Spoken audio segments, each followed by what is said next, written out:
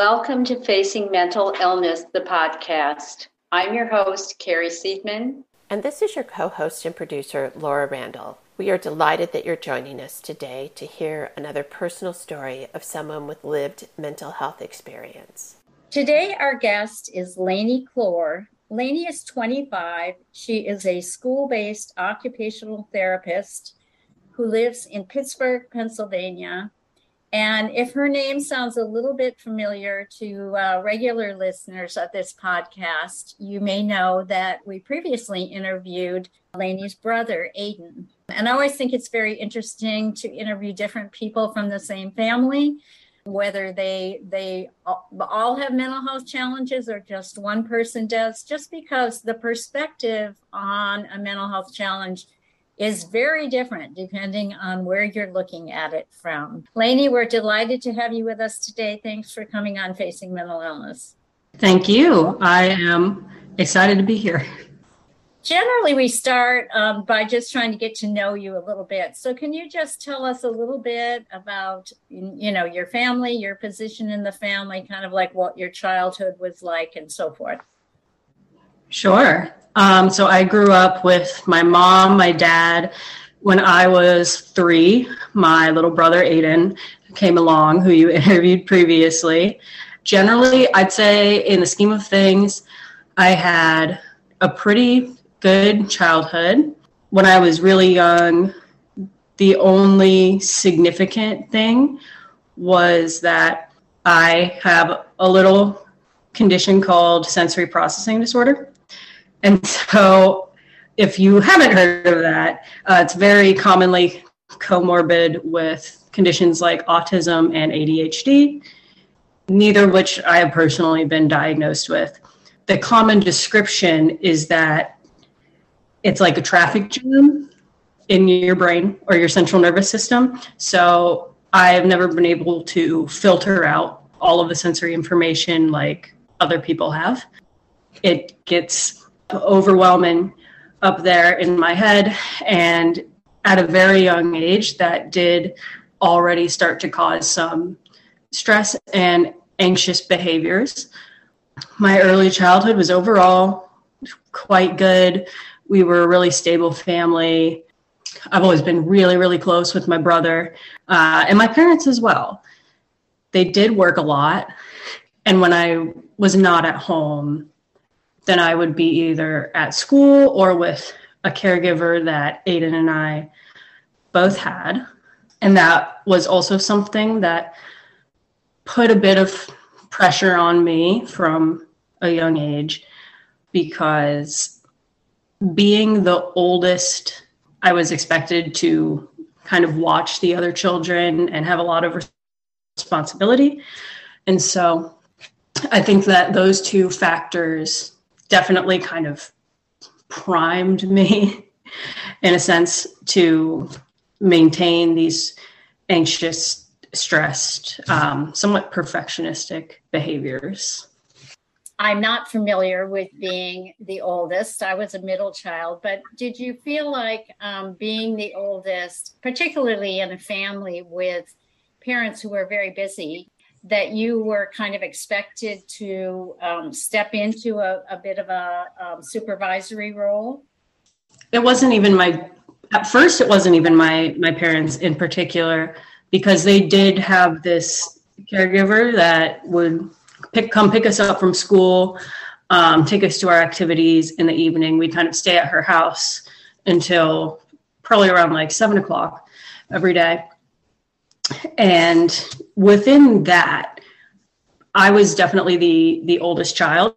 She had 2 kids, and for a period of time, there were a couple of other children staying in that house.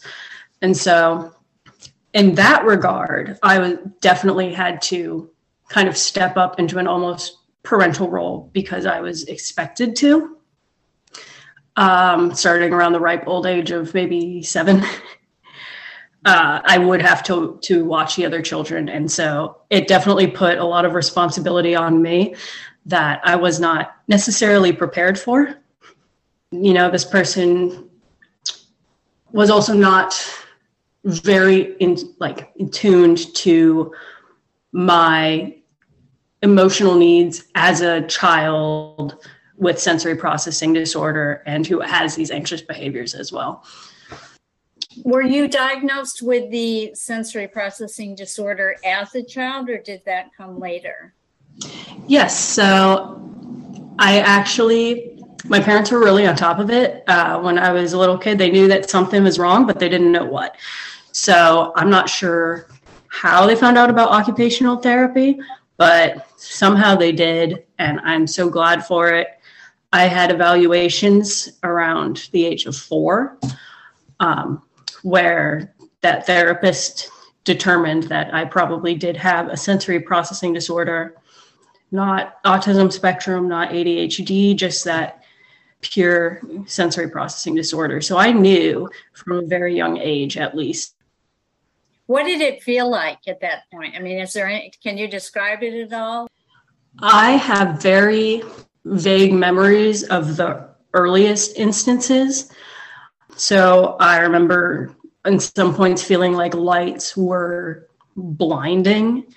I definitely did not like to brush my teeth. I did not like to brush my hair. I had texture issues with food for a long time. I hated wearing shoes. I still don't wear certain textures like denim. How about loud noises? That was a big one for my son. That's still my big thing, is the auditory aspect. When I was very little, the auditory aspect wasn't as prominent for whatever reason. I was very resistive to touch and light. My proprioceptive and vestibular systems that essentially let you know where your body and joints and head are in space something was very off with those as well. And so I do remember feeling like I would get stuck just out of the blue for no reason. Nothing's wrong. I don't appear to be stuck from the outside, but I remember feeling like my body would get stuck and I had no idea what to do. And as time progressed, it did switch over to primarily auditory around the age of like 8 or 9. And since then, that has been my biggest challenge. And did you actually start seeing a therapist at that point to work on this? Yes, I did. I started seeing an occupational therapist probably around 4, and it carried over into elementary school. And so through the ages of like 4 to 10, I was definitely getting occupational therapy. What did that look like in terms of, for example, how would they work on an issue like yours? So some of mine really took time with limited controlled exposure. For example, I had therapists for years try to get me to touch certain textures. So paper was a big one. I hated paper. I'm still not a huge fan, but I can touch it now. And so every time, just that limited controlled exposure to those textures in small bits, they would do that. For example, my auditory processing challenges clearly were not going away. So they would do more adaptive techniques. And so I would get accommodations in school to wear headphones, listen to music from ever since I was in the 3rd grade. They gave me little MP3 and headphones, and I would have those accommodations to listen to music in class whenever I needed to, because it was just so challenging for me to learn in that environment, to take tests in that environment. And I still use my earplugs religiously to this day. It actually made a huge difference for me. Did you struggle with school, or did you do pretty well with the adaptations that you made? I did pretty stellar in school, which will come up again with my adaptations. I don't think that I would be at this point without them. So I am eternally grateful for my occupational therapist that I had, who gave me those testing accommodations. I remember your brother Aiden telling me as well how on top of things your parents were, that they were really aware of mental health issues and brain disorder issues and so forth. So that's impressive that they got you help that early on. It didn't, in fact, eliminate the possibility of having mental health challenges. Maybe you can talk a little bit about when that started happening. I was having these anxious thoughts from a very young age, which is something that I've actually seen in my old occupational therapy evaluations and school evaluations. These fearful thoughts started very young. This feeling of lack of control started very young. And then with the pressure around middle childhood, coping with that, doing well in school, and then trying to be in almost this parent-like role after school every day with my caregiver, it really started to put a strain on me. And when you combine that with the sudden awareness starting around 7 or 8 of my looks and how not only does my SPD make me different, but I felt like I looked very different from other kids and became a very just self-conscious child. All of this together meant that I was starting to feel that depression by 11. How did this depression manifest? I mean, what did it look like at that point? I did not want to get up in the morning to go to school because of what would come after. I couldn't even enjoy really my weekends anymore as a child because all I could think of was what was going to come, the unpleasantness that came with it, and all of that pressure, being in that kind of fear driving environment. Like I said, I just felt kind of helpless in escaping those pressures. And I actually had a friend of mine when I was about 11 tell me, I can't hang out with you anymore. You're so sad. He was basically telling me that my inability to go with the flow, my need for control, my sadness was at age 11 affecting my ability to keep friends. Were you able to talk to your parents about it? I mean, could you find the words to describe what was happening? I don't think I could because I was so young. And it's not that I wasn't close to my parents, but my friend was actually, despite her young age, using the word depressed, but I don't think I really knew what that meant. I did have one time where a teacher called my parents very concerned about me because of how I was speaking about my life and my feelings, but I don't remember at that age trying to explain it to them. How deep did this depression go? I mean, were you having thoughts of harming yourself? Were you just sad? What did it feel like? At age 11, it was mostly just sadness, not wanting to, like I said, get up and go to school in the morning, which was unfortunate because school was actually something that I was quite good at. And it definitely got worse from there. It got worse around 12, as happens with the adolescent brain. By 12, I was definitely going into that depression again. And that largely was based on my appearance. I remember feeling very different from everybody else, all the other girls. I was tall, a little bit chubby. I felt so awkward in my own body, acne, braces, typical adolescent things, but it just started to wreak havoc on my mental health.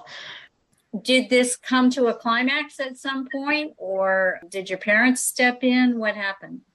It's complicated in a way because I think my parents were a little bit aware.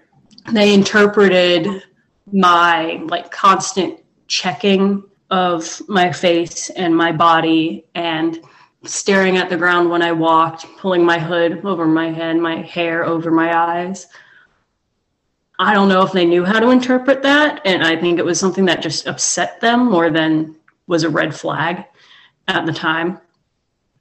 And my dad actually did take me to a dermatologist because he did start to see how upset I was getting and how much I was starting to hide. It definitely helped at first. And I'm so glad that he dragged me there. That was a clear sign, I think, that they noticed. And I also took it upon myself to lose weight before the 8th grade. My mom was aware of this. She actually kind of did it with me and supervised it, which was, I think, a pretty good reaction. Instead of saying, no, you can't, or just ignoring it, she kind of went on that little weight loss journey with me. And it did help for a bit. You know, the next year I felt like a different person. I had these new routines in my life, and those routines will come up again and again. And I was a bit happier, but I did start to see that those almost obsessive behaviors start to manifest around my appearance around that age. You know, the doctors told me, be very consistent with these medications, with washing your face, for example. And I took that very, very seriously. I never, ever missed a day. So at 13, I definitely started to become very rigid about my appearance and the routines that I had surrounding them. And I became so invested in staying thin and trying to keep my skin clear. I was on a mission. So was high school a better period then? Because you kind of felt like you had some control, or were things getting progressively worse all the time? Progressively worse all the time. When I started high school, like I said, I had a brief period around the 8th grade where things were pretty stable. I thought they were looking up. And then in high school, what killed me, my acne came back so bad. Worse than ever, immediately before I started high school, which one of the worst possible times, as you could imagine. And I started back up with this constant comparison between myself and the other girls. And I just started spinning those wheels constantly every single day, observing what these other girls looked like and comparing myself. And I plummeted, is the only way I could describe it. I remember even at the time writing in my journal, it feels like you are walking along and you fall into a hole. You're falling and nobody else is falling into that hole, is what it feels like. And you don't know how to get out. You don't know how to tell people. That was one of my lowest points. That's when I started to have those thoughts of, as horrible as it sounds, to hear myself say it as an adult, those thoughts of, I don't deserve to be here. I'm such an eyesore. I am simply a monster. They affect you so much when you're young. I just started spiraling. I would cry pretty much every day looking in the mirror. I did get to a point where I wished that I wasn't there. Were you able to confide in anyone? I mean, were you close enough to your mom to talk to her about it? I mean, obviously she must have seen that you were kind of going downhill. I was able, I think, to confide in her a little bit. I think in that regard, with my skin at least, it was more my dad that I was actually able to confide in because he had that experience and my mom didn't. I would sometimes talk to him, but I don't think that I was telling anybody as much as I should have because it was so different. I honestly thought that if I couldn't pull myself out of it on my own, by myself, pull myself up by my bootstraps, that I just didn't deserve it. Therapy was still such I feel like a shameful word that I didn't even want to consider. When you graduated from high school, were you kind of thinking like, well, when I go off to college, I can make a fresh start? I mean, where did you choose to go to school? I went to Florida International University in Miami. I definitely was thinking that. I was so tired of high school. I felt the need to get out, go somewhere completely different. And that probably added a whole bunch of new stressors, I can imagine. It sure did. And it was, for one thing, such a culture shock, which in a way is what I wanted, but it was like a complete 180 and I didn't know anybody there. Whereas in Sarasota, I had a lot more people like my parents. You know, my parents are Cincinnati transplants. A lot of people are almost kind of like that Midwestern, I feel like, in Sarasota. Miami is completely different. It was really cool to see that much diversity that I had never seen before. When I first moved there, I did end up being stalked. I mean, I was a little bit naive, as a freshman in college often is. I had a hard time saying no to people. I didn't know how to reject people. Stalked me, and I didn't understand at the time that he had schizophrenia. That adds a whole other element that I did not understand until my brother started experiencing his psychosis. And so with that massive stressor, plus the pressure of getting grades in school, if you've read the article on my brother, this is where his substance abuse starts to really, really ramp up. I had some of his friends actually contact me because I was, in a sense, a mediator within my family and tell me, like, you got to do something. These factors combined just pushed me to a place where, I don't know, I think something just broke in me. I also started breaking out from the stress. I think that just pushed me over the edge. Yes. And now you're being put in the position of feeling like you have some responsibility for keeping him from falling into this addiction. Is that correct? That is correct. And that was a bit of a part of the high school experience that we gloss over. So it did start when I was around 15. It was the first time that he admitted to me that he had used any kind of substance. And I was such a straight-laced, paranoid kid. It scared me, but I had plenty of friends who had used these things before. I was like, okay, I'll keep tabs on this for now. I did not want to stress out my parents any more than they already were. It just kind of escalated from there as it ramped up and they started to become more and more dangerous. I did feel this overwhelming sense of protectiveness over my brother, over my parents, and at a very young age, I took it upon myself to kind of mediate, figure out what I had to tell them, what I couldn't tell them, based on his trust in me. So my fear was that he would stop trusting in me if I told them about the more minor things, and then nobody would know. And that was a very stressful position to put on yourself at the ages of 15 to 21. How did you make that realization that he was experiencing that? He texted you. And what did he say?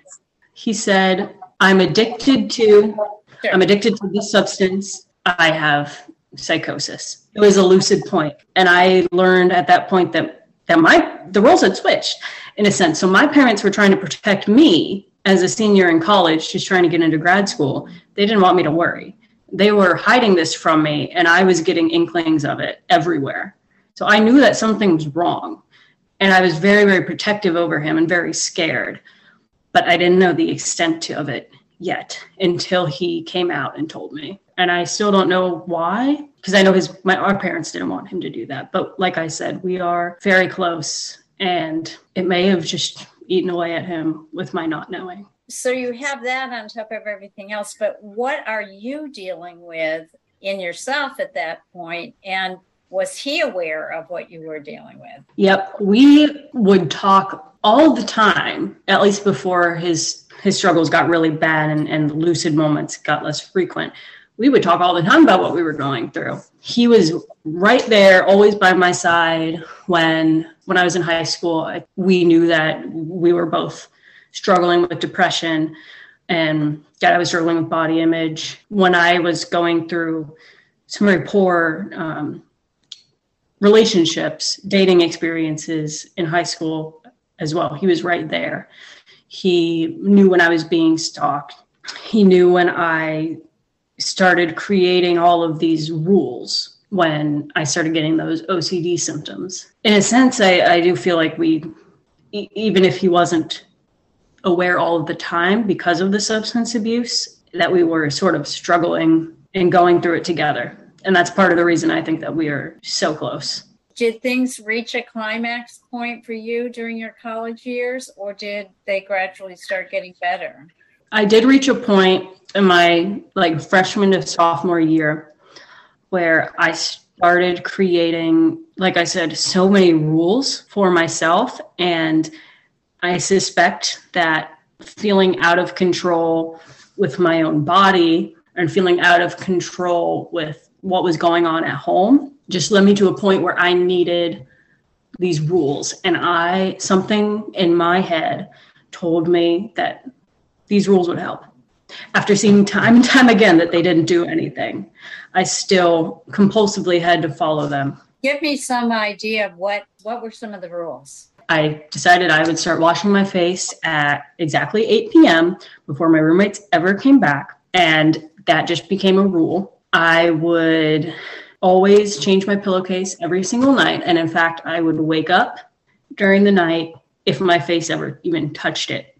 I was so tense that even while sleeping, if my face touched it, I'd wake up during the night. And I started developing food rules. I then decided that I can no longer go to the gym to burn off calories because I can't wear makeup to the gym and nobody can see me. And I'm also hearing on the internet, oh, these foods cause acne, these foods cause acne, these foods cause acne. And so these thoughts of, oh, I have to stay thin and I can't have acne and be gaining weight, and things that really just don't make sense were leading me to create food rules as well. It really wasn't so much about what the rule was as the comfort of having a rule. Yes. And there was a lot of distress despite the rules, but I think there was this idea that if you have them and you follow them, there's a chance of it getting better, even if you've been shown time and time again that they do nothing. These habits just made me a hermit. I stopped doing any extracurriculars. I stopped seeing friends. I was pretty much confined to my room. And it felt like if I was about to even walk out my dorm without something covering my face, it felt like there was a hand almost pushing on my chest, pushing me back, as if there was a force that could not let me go out there and be seen in my bare face. And I had been, like I said, very depressed about it before, but this was new and it was hell. And did you realize you needed help? At the time, I did start seeing a university counselor for the stalking incident and things that were going on at home and grades, which I did fine with, but just trying to manage the stressors. And she tried to give me affirmations. Eventually, she got to a point where she realized, and she said, I can't help you anymore. Like, you need someone more specialized. I think you have OCD. At that point, I was like, okay, I guess it's time to look for somebody else. And I did find a CBT, a cognitive behavioral therapist, and started going to her. She had me do the homework where you write out your fears and the what ifs, trying to reframe those thoughts and helping me with those kinds of strange all or nothing types of thoughts. I do think that period of time was very useful for me. So was that kind of the beginning of your working your way to better help mental health? I definitely think so. Before college, I had this idea that it was maybe not shameful for other people to get help, but for some reason for me, like a thing of shame that I couldn't just pull myself out of it.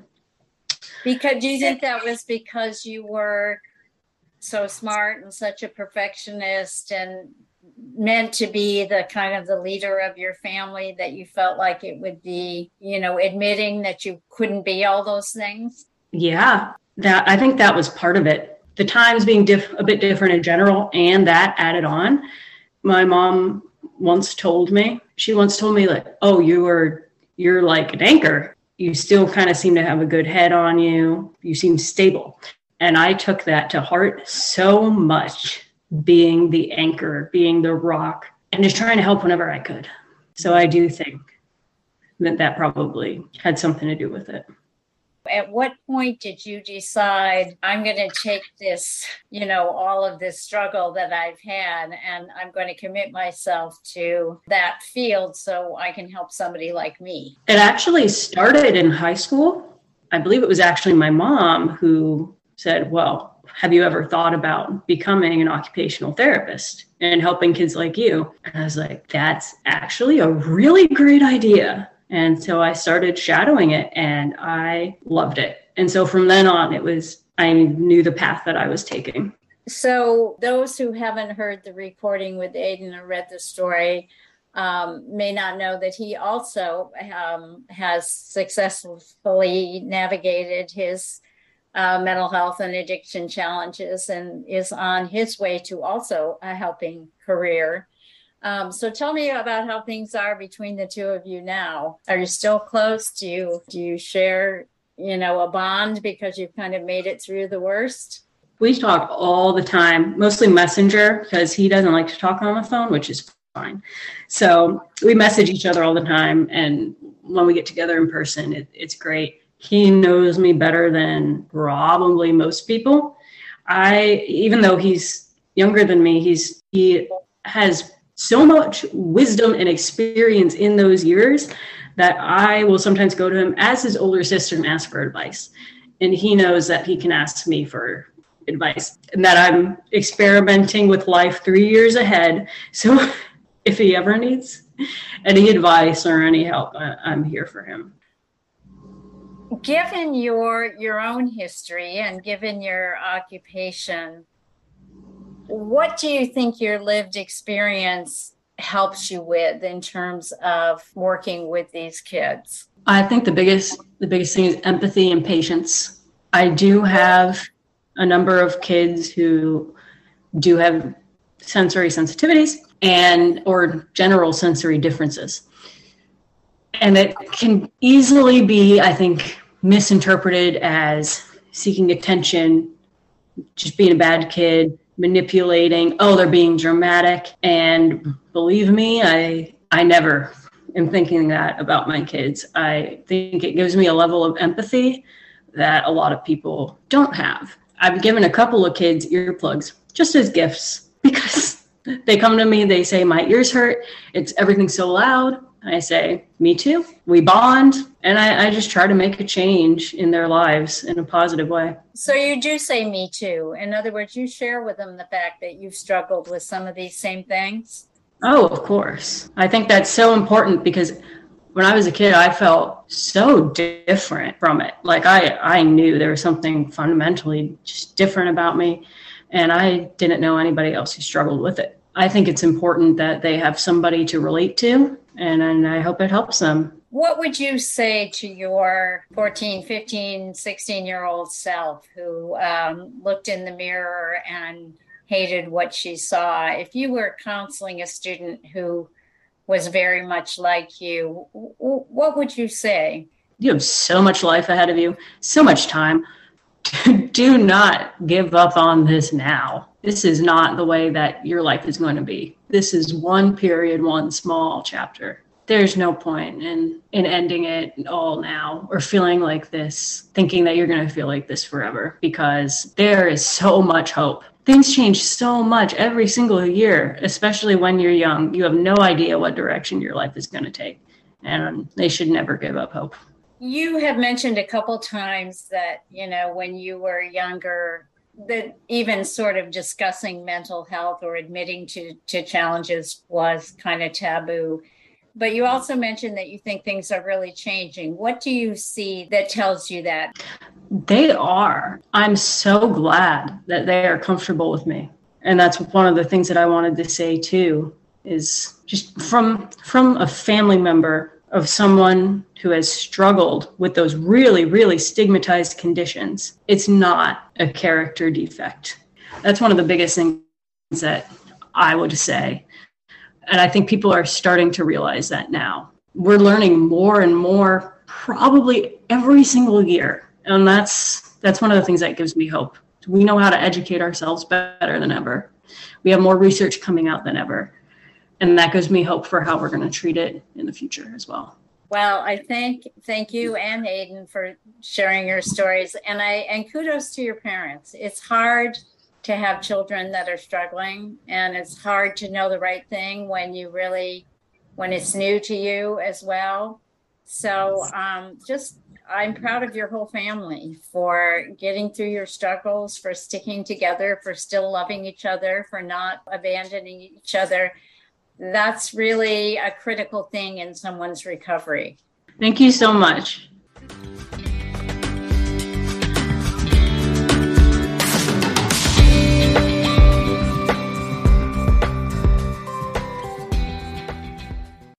I think the thing that struck me about Laney's story was that so much of what exacerbated her mental health problems was such normal, typical stuff. Right. You know, I have acne, I feel ugly, I'm being rejected by people.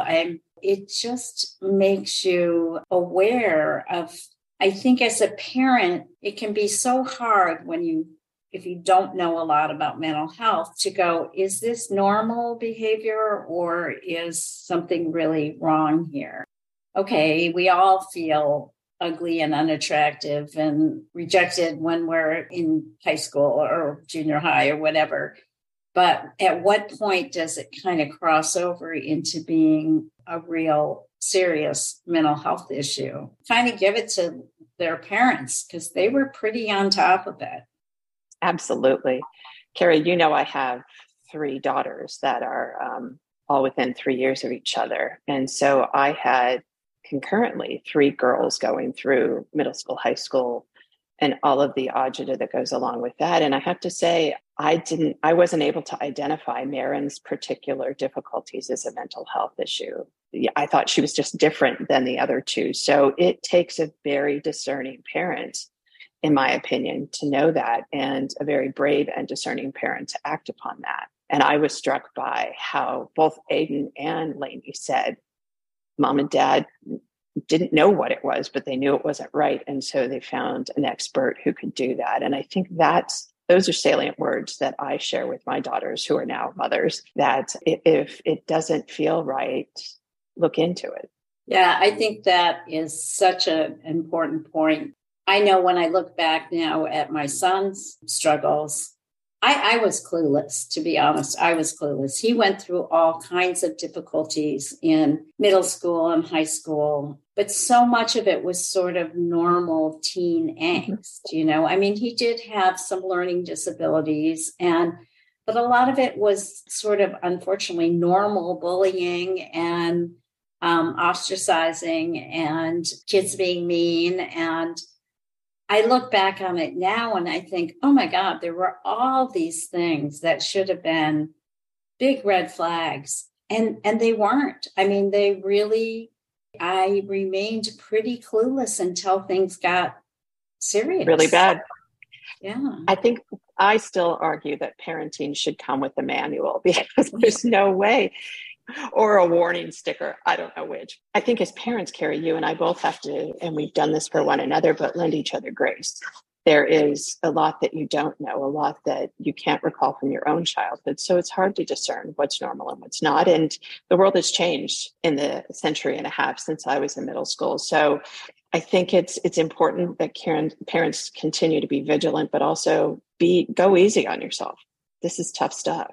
Yeah, but I think the point you raise is really the point that we want to share, which is, as a parent, if something just doesn't feel right, you know how it is, it kind of nags at you. If something just feels off or wrong, or, you're concerned, what harm is it to find a professional and get some advice for you and your child, about how to deal with it? I do give big kudos to Laney and Aiden's parents, because I think they did a great job not only of recognizing early that things were going bad, but from what I can tell, they have really stuck with their kids through some pretty difficult, challenging times. And, as Laney says, they're all really close now. So I think that's the reward if you can make it through the difficult times. And if you would like to have your story or your child's story told, we are always looking for opportunities to share people's mental health journeys. So